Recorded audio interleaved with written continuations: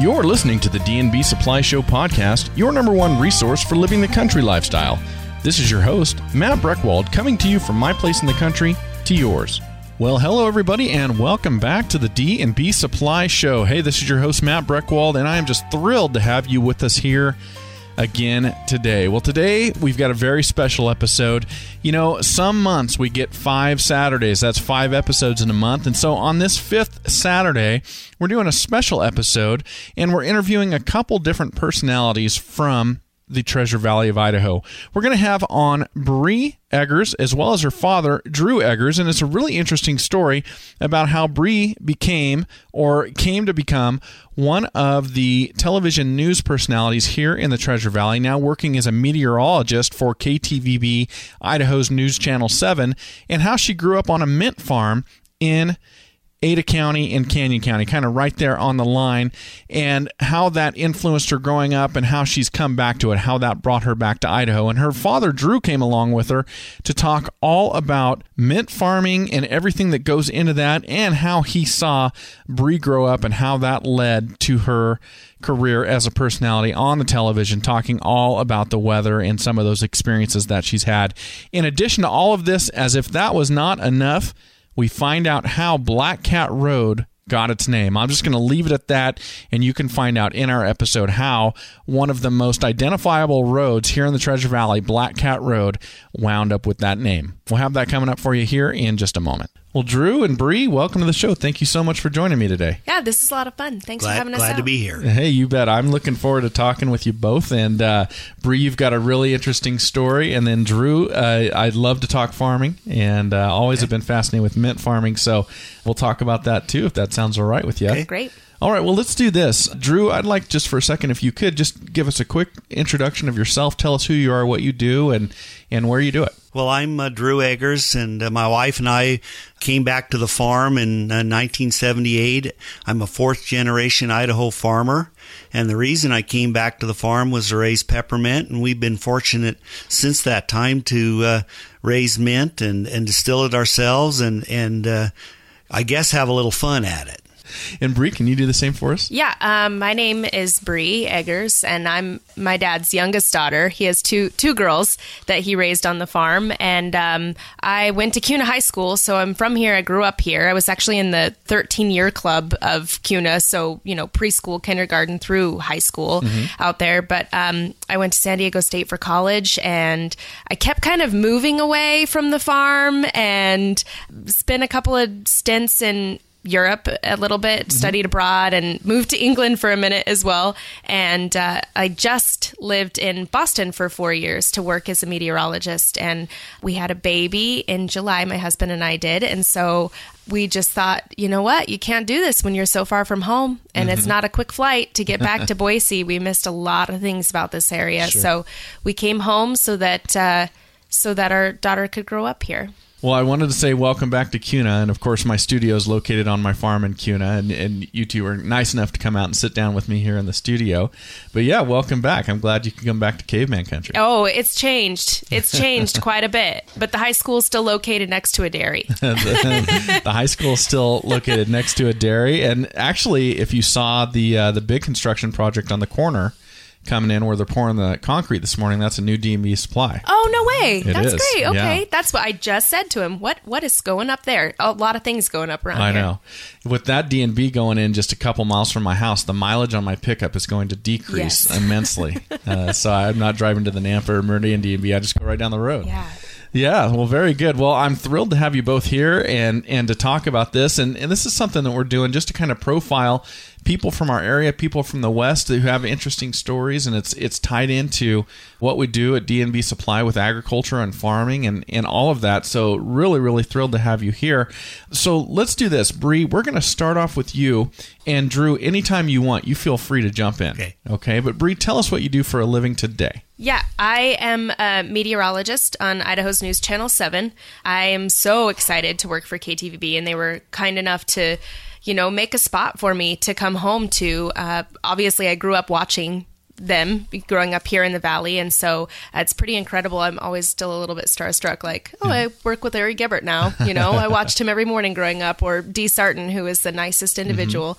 And meteorology, I really did not realize that was what I wanted to do when I grew up. They always say, what are you going to be when you grow up? And that wasn't really a thought in my head. But then once I figured it out, I started working in TV news back in 2008, 2009. And it was the one thing that fit for me. So I went back to school for meteorology, and it was like the light bulb went on, and then I realized that my nickname's always been Breezy, and my grandpa called me that when I was a baby, and I'm a farmer's daughter, so weather is super important, and so it just has been a really good fit for me. Very enjoyed cool. it a lot. Oh, I love it. That's a great story.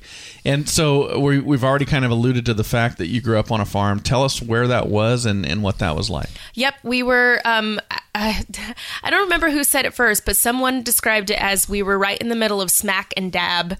I loved it because we had a Meridian phone number, a Nampa address, and I went to Kuna schools. So you can kind of picture the area somewhere out here, right? Yeah. And I actually told my husband the other day, it was so funny because we couldn't get pizza delivered to our farm. And so my dad would actually drive out to what was Amity and Black Cat to meet the pizza truck, because that's as far as they would go. Okay. But yeah, I grew up on a farm and here close to Kuna. And my dad raised peppermint. He was a crop farmer. We didn't have any animals aside from cats because, little girls need to grow up with some kind of pet in the family. And it was wide open spaces. I drive by it all the time now, and it's like there's a lot of memories there. We did have some animals. Remember when the baby skunks visited? Oh yeah. That did not end well for the skunks or our cat. Poor cat. I had a similar experience. It did not end well for the skunks or for me. I've been sprayed, and that is not pleasant. All right, well, let's do this. I have to take a quick break. Let's take that quick break, and then when we come back, let's talk about kind of the path you took after high school, Bri, and then Drew, we'll jump into talking about your farm and what you're doing out there, okay? Okay. No matter where work takes you, D&B Supply makes it easy to get the job done with DeWalt FlexVolt tools. With advanced battery technology, DeWalt FlexVolt tools gives you the power of freedom to work without cords. For construction, remote job sites, and outdoor projects, the heavy-duty FlexVolt line offers everything from hammer drills to table saws to air compressors and more. So get out there and get to work with DeWalt FlexVolt power tools. Available at your favorite D&B Supply. It's a pretty super life here at D&B Supply, even for dogs and cats, because we now carry Wildology, the only pet food with Super Life Pro, a live probiotic blended with superfoods. Wildology is filled with the good stuff your pet needs to support a healthy body and immune system, like wholesome proteins, kale, chia seeds, and blueberries. Because a healthy pet makes for a happy pet. Unleash your pet's superpower and pick up Wildology cat and dog food at your favorite D&B Supply. All right. Well, Bri, back to you. So tell us about the path you took after you finished your high school career here in Kuna. Well, I have to say, and I think my dad will agree with this, but I always had a lot of pushback. I was an adventurer. Yeah. But I was always too his little princess daughter that was, needed to wear the lacy socks, and it was like, I don't want to go irrigating, or, I remember one time my mom was like, just play outside for a half hour, and that was the worst torture she could have put me through because it's not what I wanted to do. So I had a lot of pushback on it, and when I graduated high school, went to San Diego State because my cousins were from California, and also because In-N-Out Burger is in California. That's a true story. I went to school based on fast food preference. And then, spent my 4 years there, studied abroad a couple of times, and got the taste for traveling, which was a really good experience because to see what the other parts of the world look was really awesome. And then I came home, and I was here for 6 years or 5 years before I got the job opportunity to move to Boston, which is something I'd never, considered possible or thought about. And we were there for 4 years, which I say 4 years was probably just perfect. If we'd stayed too long, we wouldn't have fond memories any longer. And 4 years is kind of like another college stint. And we went and we adventured, and then my husband and I had our baby, and then that was a good time to reevaluate what is important. And so my husband and I joke all the time that we pretty much time traveled. We just turned back the clock as if Boston didn't happen, and we moved back into the same neighborhood in Meridian, off of Black Cat Road, about a half a mile or so from my parents, which has been amazing to have Grandma and Grandpa close for help with the baby. And a lot's changed around here, that's for sure. It was hard to move back, hard to find a house. Yeah, a lot of people find that appeal to this place, and I'm glad I finally realized how much I loved it and the benefits of being here, and then obviously raising my daughter here. I'm sure she'll push back on me too, just like I did. Well, and we're glad, my wife and I are very glad to have Bri and Sean and baby Charlie back and close, and it's fun to enjoy it, and the cousins and her sister and her husband, they all enjoy. We're close family, and so it's great to have family all together. You know, I have a little story to tell. When you first came back and started working for Fox 12 as a reporter, I remember it was your first Saturday, and you walked into the newsroom, and the news person there said, well, we're supposed to head out to Notice, and I'm supposed to show you how to work the camera, and because a cattle truck was hit by a train out in Notice, but he says, I don't have time to go out there, so let's just find something to do here. And you said, oh no, you show me how the camera works, because you were a little green as a reporter, and I'll head out and shoot the story, and if it's no good, we didn't lose anything. Well, the first thing you did when you got into the little Channel 12 cars, you called me and said, Dad, how do I get to Notice? Never been to Notice. And then I show up there in high heels, and it's snowing, and I don't remember who it was, but the wonderful ISP trooper was like, you must be new at this. And then he walked me through the entire thing. So he actually trained me how to do my job. My dad got me to know. I couldn't have done it on my own. And it did it. That story ended up on the news that night. Oh, well, very funny. We're very proud of her. So you probably learned to have an extra pair of shoes for Idaho. Oh boy, all sorts of things. You got to be prepared for all of it. Very interesting. Well, I am selfishly going to ask you a lot about meteorology, just because I'm an enthusiast. But the first question I had for you about that is, and I know that people that are into the weather have this, do you have a favorite cloud type? Oh, I love just puffy cumulus clouds, because I always say that when it's a day when you get those beautiful, picturesque, the kind that are in storybooks, it reminds me of the movie Up, when they're laying and telling what the cloud shapes look like. So, yeah. And cumulonimbus, just because when I do school visits, it's the kids trying to get the kids to say cumulonimbus. Like, they've got it, and it's right at the tip of their tongue, but it's too long of a word. What about you? Me? Well, honestly, I love thunderstorms. So cumulus. Yeah. That'd be my favorite. But in an interesting rainstorm or interesting snowstorm, those low-lying stratus I really like too. What did one cloud say to the other cloud? Oh boy, I don't know. Why so serious? Yeah, the kids at the school visits don't like that one either. It's not very funny. Yeah, I'm gonna. I couldn't even pull a charity laugh out on that. Yeah, it was bad. Yeah, it was bad. You can edit that part out. Okay. Well, so I wanted to ask you. You've got a course of study, broadcast meteorology. So what does that mean? Is that different than somebody who studies specifically meteorology? Not necessarily. I think they're probably about two paths that you could go down. So you could be someone who in high school said, I want to be a meteorologist, and I know that, so I'm going to go to college and get my 4-year degree as a science major and study, the physics and the science that's all involved in that, and a lot of math. It's a lot of calculus. Or my path, which, as I said before, I didn't realize this is what I wanted to do. So I majored in... I love saying that. I majored in pretend at San Diego State. I was a theater major. But I always said that would benefit me later in life, because I could pretend to do any job that I wanted to do, right?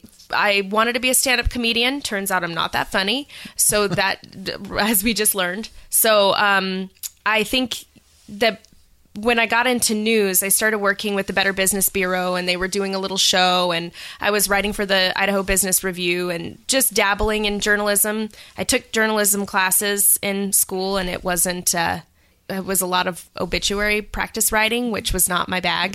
So I started working in news and then liked doing weather. I filled in one time for the weather person, and it was the first time in my life that the light bulb went on, and I said, yes, this is exactly what I want to do. So I applied to Mississippi State University. So that's the other path that you can go down. Okay. Mississippi State offers online classes, and as far as I know, it's the only program that you can take online currently, and it's been this way for years and years and years. There's a lot of people who have come out of Mississippi State. And then it's a 3-year program, and then you do like a capstone visit to Mississippi to wrap it all up to get this credit in broadcast meteorology. Yeah. Interesting path. I've looked into it a million times too, and it's the math that's always kept me away. All of the calculus, right? Yeah. Yep. Let's take our second break, and then when we come back, we're going to talk to Drew for a moment. Okay. You wear jeans, but you live in Levi's. At D&B Supply, we've got a pair to fit you just right. Iconic and hardworking, Levi's are legendary. Worn by cowboys, rock stars, and everyday people, we carry different washes, styles, and sizes for both men and women. These jeans are ready for anything your day brings, from working outside to a night on the town. The denim legacy lives on every time you put them on. So pick up some Levi's at D&B. For work, play, or a little bit of both this winter, stop by D&B Supply for Wrangler gear. From flannel-lined jeans to stylish shirts and jackets, fit for the field or a night out, Wrangler has you covered. Established in 1947 with the spirit of courageous individuality, Wrangler apparel is designed to last and look good to boot. With new styles and great fits, it's clothing that wears well no matter what the season or what life throws at it. So stop by your favorite D&B and get covered this winter in Wrangler gear. All right, we're back. Well, Drew, so I've got a question for you. Right before we went to break, Bri was talking about majoring in pretend, which I found very interesting. And then she talked about her justification for that, that she always knew at some point in life she would be able to do something with that.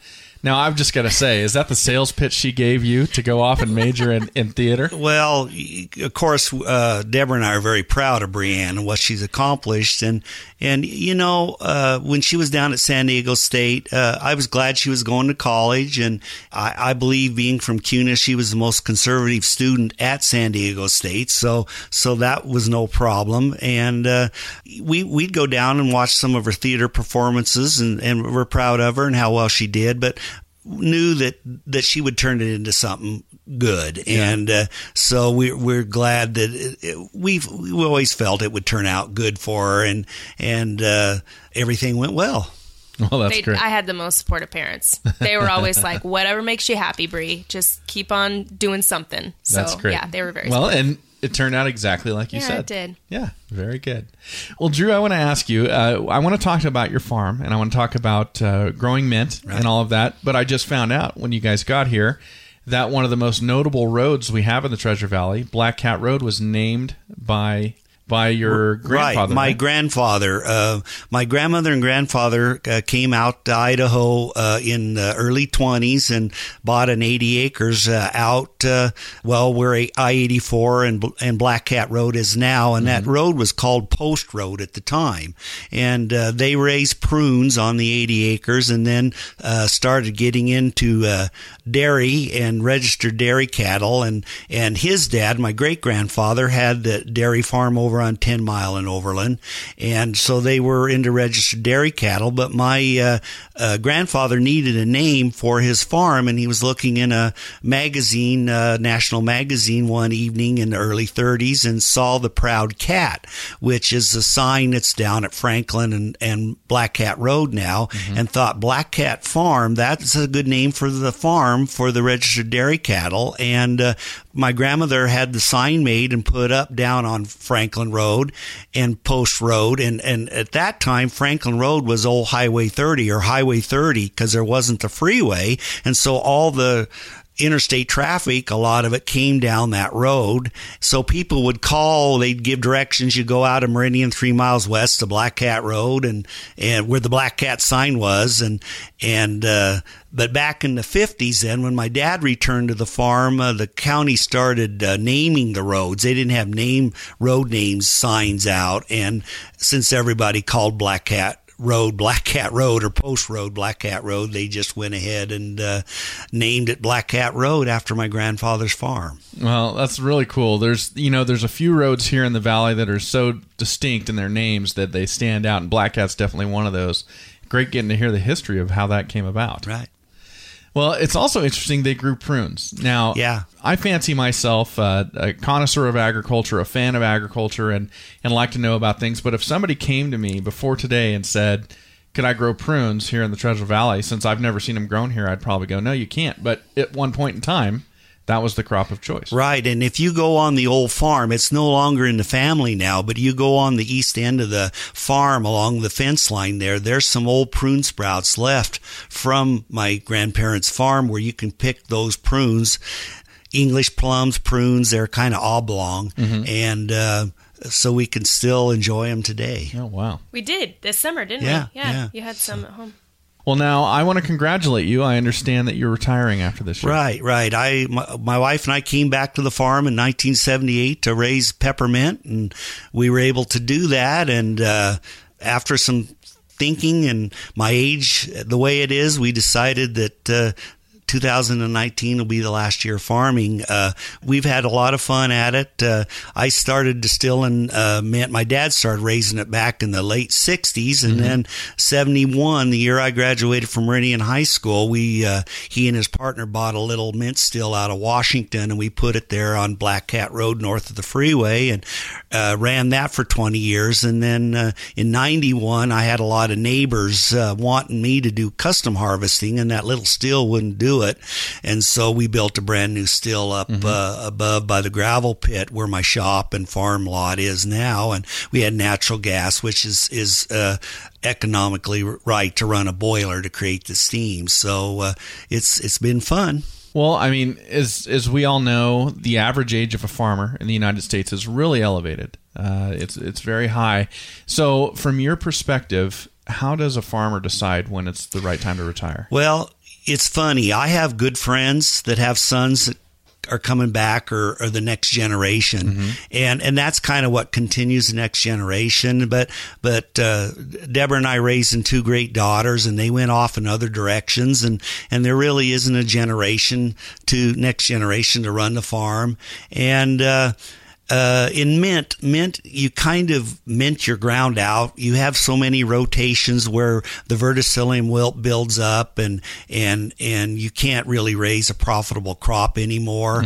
And you get to a point where you need new ground, but yet you're getting too tired to do that. And so the decision was made when the planting 4 years ago kind of ran out that it was time to retire. And I've sold the majority of my mint harvesting equipment to young farmers over in Nissa, Oregon. And they're real excited, and they have new ground, and I think it'll be really good for them. So I'll try to mentor them and get them going.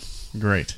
Well, now, is there any rotation in the mint farming business? Well, we plant mint. It's like strawberry roots. We plant roots, and after the first year, you do get a crop. The first year, it doesn't yield as well as the second and third year. You can leave it's perennial, so you leave it in 4 to 5 years, and then you need to rotate it out and leave it out probably twice as long, maybe 8 or so years before you come back again.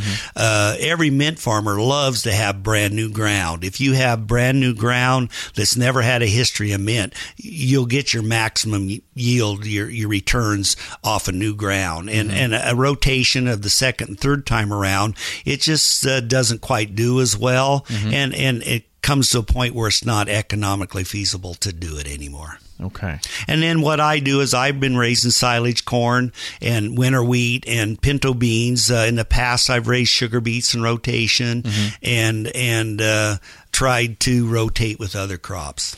Well, now I've got a question for both of you about mint, and this goes back, and we were discussing off the air, that I did an internship during college here in the Treasure Valley in agriculture, and so I got exposed to mint farming and all of that. And so here's my question. I always broke the wonderful aromas you get from mint fields down into 3 different times of the year. 1 was just the growing season, where the mint's growing. 2 is when it's being cut. But 3 is when it's being distilled. Now, I have a favorite smell of those 3, but I wanted to ask you guys, what is your favorite of those 3? Because while they're similar, I think there's a bit of a difference there, too. Go ahead, Bri. You got an answer? I like the fresh cut, but going to the mint still, I always thought it was funny when you'd bring friends out there who weren't used to it, and it would be too much for them, and they'd be either kind of choking or crying a little bit, because it is really powerful when you're right up next to it. I used to work on the farm, and I'd get really excited about whatever lunch I brought for the day, and you can never taste it. Everything just tastes like mint because it's that powerful. It just kind of takes over. But I'd say fresh cut then. Yeah, with me, we harvest the mint, single cut peppermint, in August. And about the end of July, you're walking in the fields and you can tell there's a change in the smell out there. And it's getting ready for harvest when it becomes just a little sweeter, just a little more enjoyable than during the growing season before that. And that's the feeling I get. All right, it's time to cut it and bring it in. So that's the time I like the best. I can remember going to a neighbor's mint still when I was in high school, and I couldn't stand being there. And now you just don't even know it when you're around the still. So okay. All right. Well, we've got to take another break. Let's do that really quick. And then when we'll come back, we'll continue with you, Drew. And we'll be back to Bri. Know what boots work as hard as you do? Georgia Boots. And you'll find a great selection at D&B Supply. If you're on your feet all day, Georgia Boots knows the feeling. That's why they've designed exclusive comfort systems that cushion and support down to the bottom of your soles. While on the surface, they shield you from tough conditions with one of the most durable leathers out there. See why they earned the nickname of America's hardest working boots, and pick up a pair of Georgia Boots at your favorite D&B Supply. The chicken or the egg? D&B knows what comes first. It's Nutrena Nature-Wise Layer Chicken Feed, which leads to both a healthier chicken and fresh, hard-shelled eggs. With over 90 years of experience raising healthy poultry, Nutrena Nature-Wise gives your hens wholesome, natural nutrition they can sink their beaks into. Free-range and home-raised flocks gobble this expertly designed and formulated layer feed in pellets and crumbles. So flock to your favorite D&B Supply to pick up a bag of Nutrena Nature-Wise Layer Chicken Feed for balanced nutrition. All right. Well, now that we're back, I still have a few more questions for you, Drew. So I wanted to ask you about Bri. Yeah. So she's told us about how everything kind of clicked to become a meteorologist and the nickname of Breezy and all these funny coincidences. But how about for you? When she decided to be a meteorologist, were you able to look back and go, oh, I should have seen this, or I always knew it was coming, or something like that? Well, as a little girl and growing up, she always could talk. Brianne never had lack of words, and she could always present her side of the story very well. And so I knew that would be good for her future, that she could explain herself and talk about something. And so never worried about her along that line. You'll love. I have to tell you this story because it's one of our favorites as a family. But so I'm down in college, San Diego State, and I was working as an extra in Hollywood on the days I didn't have classes. Okay. And so you can do this. Yeah, you know what's coming. You can do this to get your SAG vouchers. SAG is the Screen Actors Guild. It's the union, and basically, in order to get any good paying roles, you have to have SAG membership. Okay. So you can get vouchers for certain things, but they're really difficult to get. I'd never gotten a voucher, and it was union, it's just never going to happen. So my dad calls me one day and he says, are you sitting down? I have to tell you something. And you get that feeling of oh gosh. Yeah. And I said, Dad, I'm driving. Do I need to pull over? What are you going to break the news to me? And what did you say to me? I said, I have to tell you that I got my SAG card.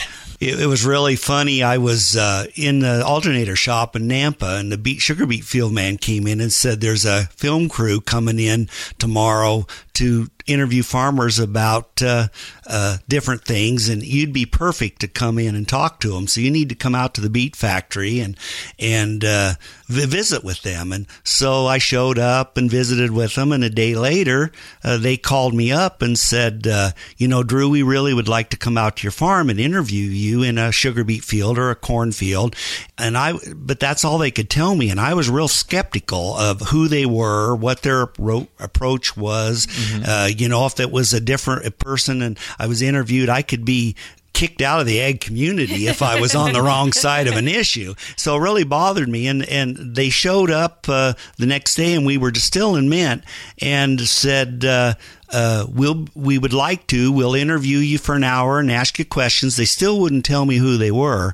And then when you're done with the interview, you always can tell us whether you liked it or not, and if you don't sign the consent form, we're gone. Well, to make the story short, I agreed, and they came out and we interviewed, and I sat out in a straw field and talked and for about an hour, and I was exhausted. And when they were done, he says, "We're doing this for British Petroleum about alternative energy, and we're trying to make some commercials." There was other people in the valley that got interviewed, and so I said sure, and they gave me my $150, and I never thought anything about it. And then the following June, I got a call from an agent in Chicago and said, "We've taken one of your spots, and we're going to put it on national news." It hit the Golf Channel quite a bit, and I got a royalty for standing out in my straw field. Plus, I became a SAG member. And I don't think she'll ever forgive me for that. I made it. I got SAG-AFTRA membership at my last job, so I finally got what I was searching for all those years. But man, that just blew me away. That is ironic. I was discovered in the alternator shop. That is very, very funny. Man, I can just see that with my daughter too. She's out just working away, trying to achieve something, and somebody just rolls in and hands it to. Yeah, here we go. That is funny. Very, very. Thank you for sharing that story. I've got to ask you about an urban legend, Drew. So, so my history, I started a business in 2012 exterminating gophers called Idaho Gopher Control. Okay. I've since sold that business. I sold it a couple years ago. But as I got to know more and more about gophers and pocket gophers in the Treasure Valley, and as I called on more and more people and had more and more customers, I kept hearing that gophers don't like mint. And I kept hearing this. So you have grown mint all these years. Did you ever have gophers in your mint fields? We're out trapping gophers today. If you're a farmer, you're going to have gophers. And we have a special kind of trap that we buy. In fact, I go to D&B Supply in Meridian and get my trap. I won't tell you what kind it is. It's a little... it gets them good. I think it's the same one I use. Yes. And no, if you farm or have property, you're going to have gophers. So the mint doesn't keep them out? No. It's not as bad as a hay field. An old hay field, they love old hay fields. But still around the edges and along the ditches, canal banks, you're going to have gophers. Well, now I can't wait to share that answer with my husband, because we had a cat that was constantly digging in one of our plants. And so we had heard the same thing, mint oil, whatever. We went to my dad and said, "We got to keep this cat out of this plant." And he said, "Just put a little mint oil around the pot, on the edge of the pot." And my husband, not really knowing my dad very well, said, "Well, will that work? Will it keep the cat out?" And my dad said, "I don't know, but at least you'll have a good smelling cat." Yeah. Or whatever the cat's doing in the pot. Right. It'll smell like mint. Right. Yeah, that is very funny. Well, and another question about mint farming for you. So when I first learned about it back in the 1990s when I was doing that internship, and I found out about the distilling and then the mint oil, is it something where, and I'm just wanting everybody out there listening to understand more about what we do with this crop in the valley, but you distill the mint into mint oil. Then the mint oil, can it be kept? Can you hold on to it until the price is more favorable for you to sell it? Right. We put it in 55-gallon drums or 2,000-pound plastic totes, and they're stored in the buyer's warehouse. They store it as soon as you put it in the drums. And if it's not sold, they don't charge you for storage. All they ask is first right of refusal. So yes, mint oil stored without getting too hot, and if you just keep it at a constant temperature in those containers, not let the air in so it doesn't oxidize. It'll last for quite a while, and out of the sunlight, that's another detriment. So mint oil, will survive. It's good and bad. You don't have to sell your crop, but if you get an oversupply, you've got a lot of farmers have it in the warehouse. There's a lot of it, and the price goes down. Right. So it's not like a perishable crop like onions or potatoes that have to be gone every year.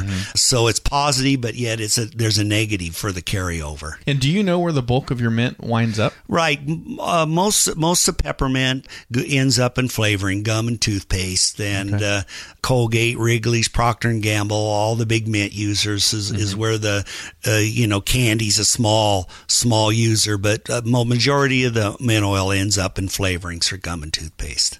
One last break, and we'll get to our last segment, and we'll come back to Bri. Feeding your pets lifelong health starts with science, and that's exactly what's behind Hill's Science Diet. Made by vets, scientists, and nutritionists, Hill's Science Diet offers biology-based nutrition for all pets, with formulas for every age, size, and special requirement or need, like joint health and weight loss, that create differences you can see, feel, and trust. No wonder it's the #1 veterinarian-recommended pet food. So pick up Hill's Science Diet at D&B Supply today. Know when they say good fences make good neighbors?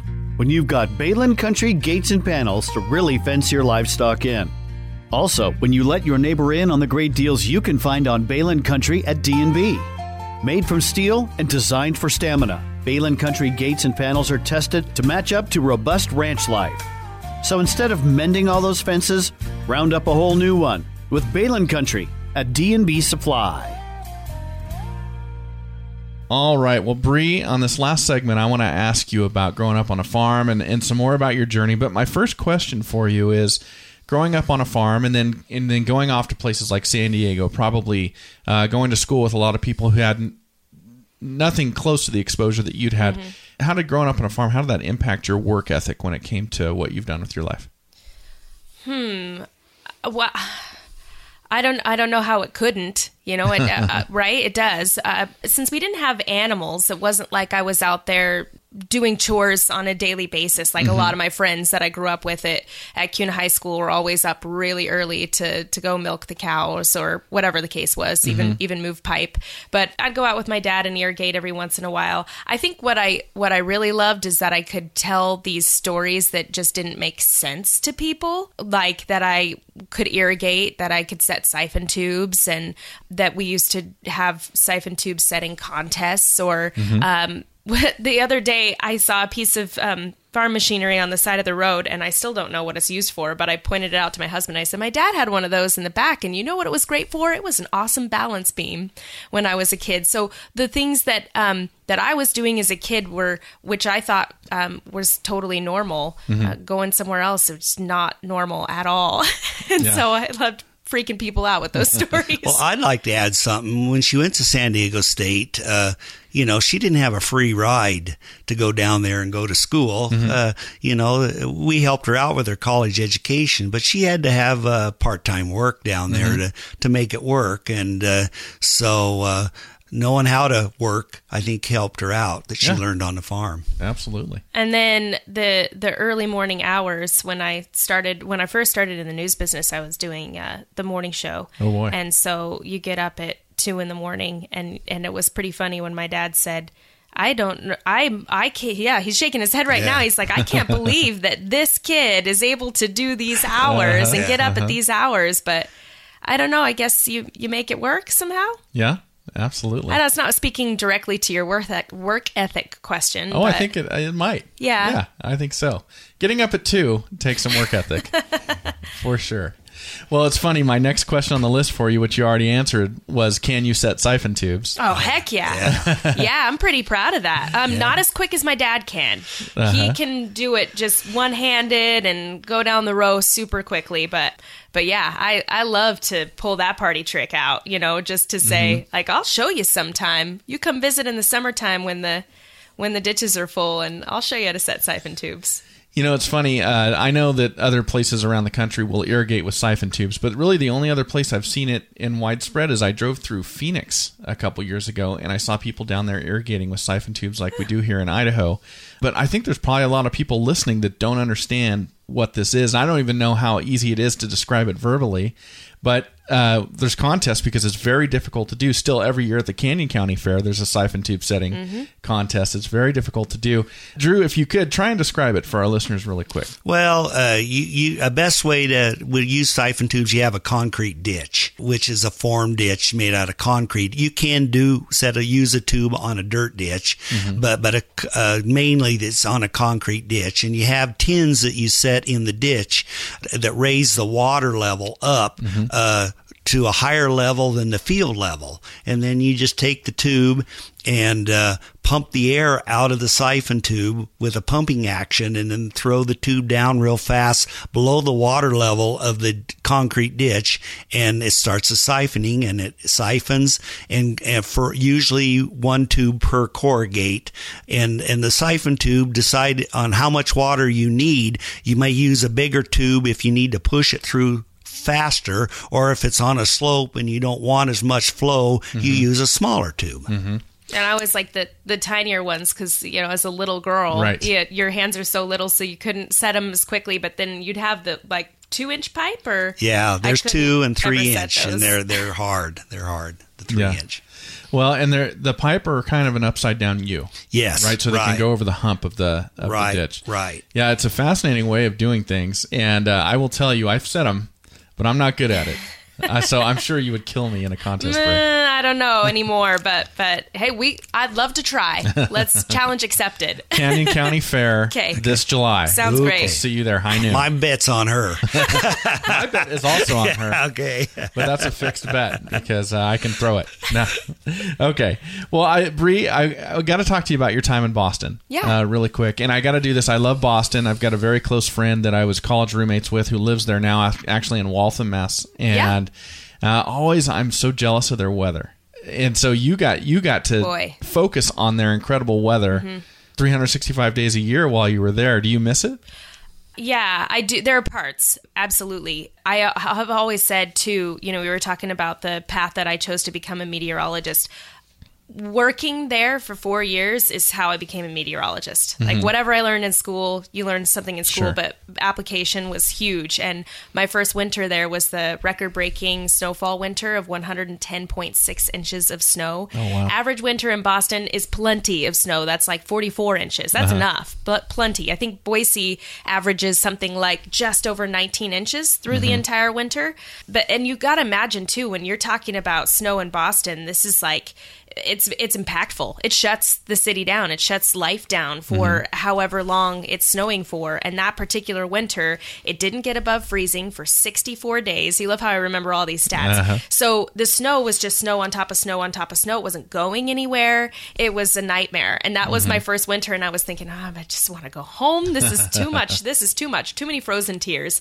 But it was exciting. And those storm systems there are incredible. They have almost the worst of all types of weather there. They still get tornadoes, even though they also get these crazy snowstorms in the winter time. And the worst part about living up there in the Northeast is that the earliest sunset is at 4:11 in the afternoon. Wow. In December, that was really tough to deal with. I do miss it because it was exciting, but it also, when we'd go into a storm, it was, as I mentioned, life-altering for everyone involved. So we would go in at 3 a.m. and be on air constantly. No breaks, no Today Show, no Ellen, all the way to 11:30 at night, and then repeat it the next day. So there's no sleep when it's snowing, and it's a little draining. So I think that was one of the things too, when I knew that I had a baby coming. It was like, I want to be a mommy too. Right. And so I want to have some place that's going to be supportive of both of those things. And that definitely, I found that at KTVB.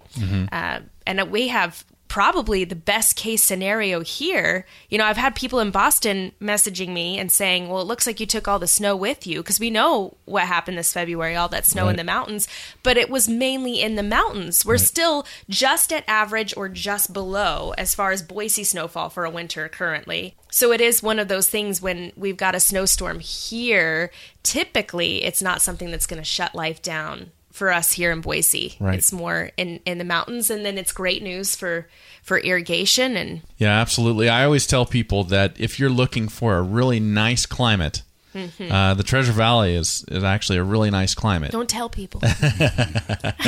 But if you're looking for exciting weather, I don't know that this is the place. It seems like our weather is pretty calm compared to the rest of the country. I used to say when I was out there, people would ask me this question. They'd say, well, what was the weather like in Boise? And I said, oh, it's weather 101. It's whatever. No, nope. It is so challenging because we're talking about elevation out here. It's a completely different meteorology when you're talking about mountain meteorology, as opposed to, you know, what's the one key player when you get into New England? It's the Atlantic Ocean, you know? So your storm systems are looking completely different from this coast to that coast. And the other really challenging part about doing weather here is by the time storm systems, they move west to east, right, across the country, and by the time they get to New England, you've had the storm system pass all of these weather observation points along the way. And so that's what's giving our forecast models all of the information that they need to give you a good forecast of what you can expect. But when you think about it here in the Pacific Northwest, Intermountain Northwest, what do you say? Where are we? Intermountain Northwest? It's hard for me to call high desert Pacific Northwest, so I always say Intermountain West.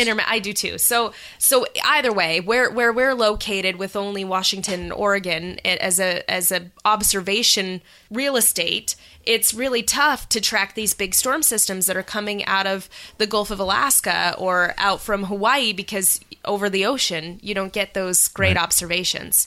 So that's always a tricky part too. That's why I think, you know, people get so frustrated. The forecast is always changing here, but that's why, is because we lack the opportunity for observation. I'd never thought of that, but yeah, that makes a lot of sense. Well, along those same lines, so you've got your meteorological career ahead of you. You've got your parenting career ahead of you. So will we be able to keep you in the Treasure Valley? Yeah, absolutely. That's what I'm really grateful that, again, I know I keep saying this and it's not a plug, but like KTVB said, come home to us, you know, and they made that possible for me. And I said, well, you know, I want to be a mommy too. And they said, even better. We support that. And I've definitely felt that support working there, which is really incredible. So, and I don't know, I think they've aired a lot, but they've been airing these sweet little promos that we shot out at the farm right before I started, when I came back from maternity leave.